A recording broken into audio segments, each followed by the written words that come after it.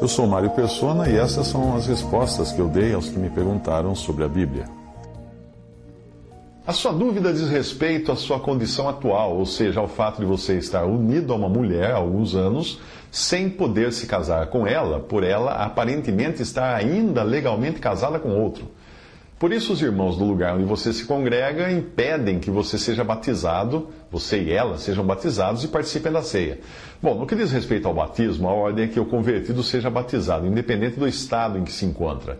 Quando Pedro pregou em Atos 2,41, ali diz que foram batizados os que receberam a sua palavra e naquele dia agregaram quase 3.000 almas.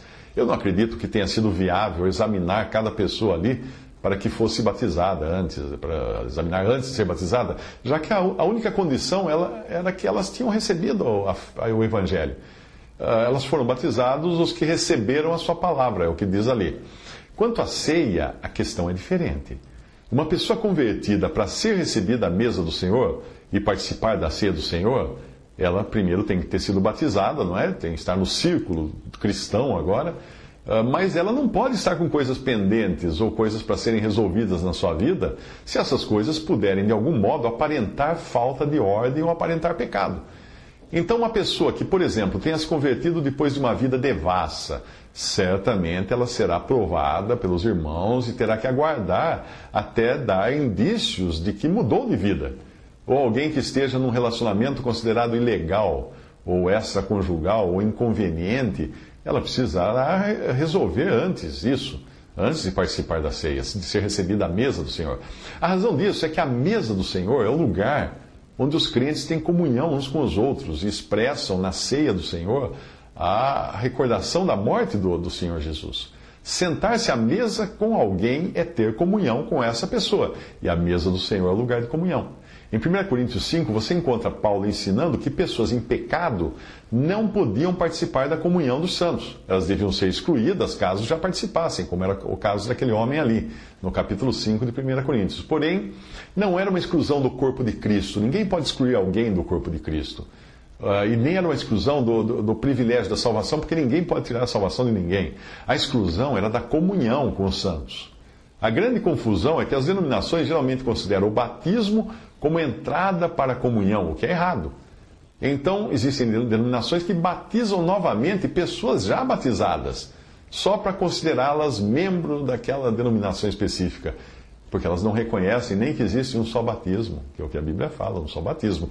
Por isso elas criam uma série de condições para o batismo. Algumas exigem que você concorde com o pagamento do dízimo, que você esteja casado no civil e outras regras também. E nada disso tem respaldo bíblico para o batismo. No seu caso, eu não sei exatamente qual seria essa pendência legal, mas se ela existe, é porque a legislação não considera você legalmente casado, o que faz presumir que você esteja numa união irregular. Para o batismo, isso não seria impedimento, mas para a comunhão à mesa do Senhor, sim. Para participar da ceia do Senhor, sim, existe um impedimento. Existem, obviamente, situações e situações. Existem pessoas que se convertem de uma vida com um passado tão complicado que às vezes considera-se a situação dela a partir do momento da conversão, ou seria impossível até ela ter comunhão à mesa do Senhor se fosse levantar tudo do passado.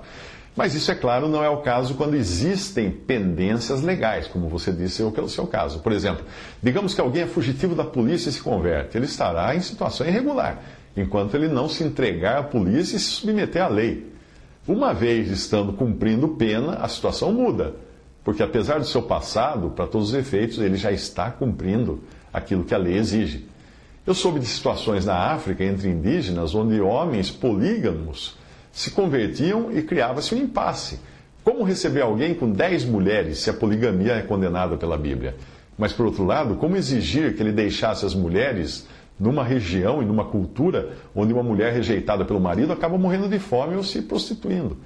Porque senão não vai conseguir comer mais. Em casos assim, a notícia que eu tenho era que esses homens acabavam preservando a primeira mulher, como aquela com quem iriam coabitar exclusivamente a partir de então, porém comprometendo-se a dar sustento às outras e aos filhos que tinha com ela.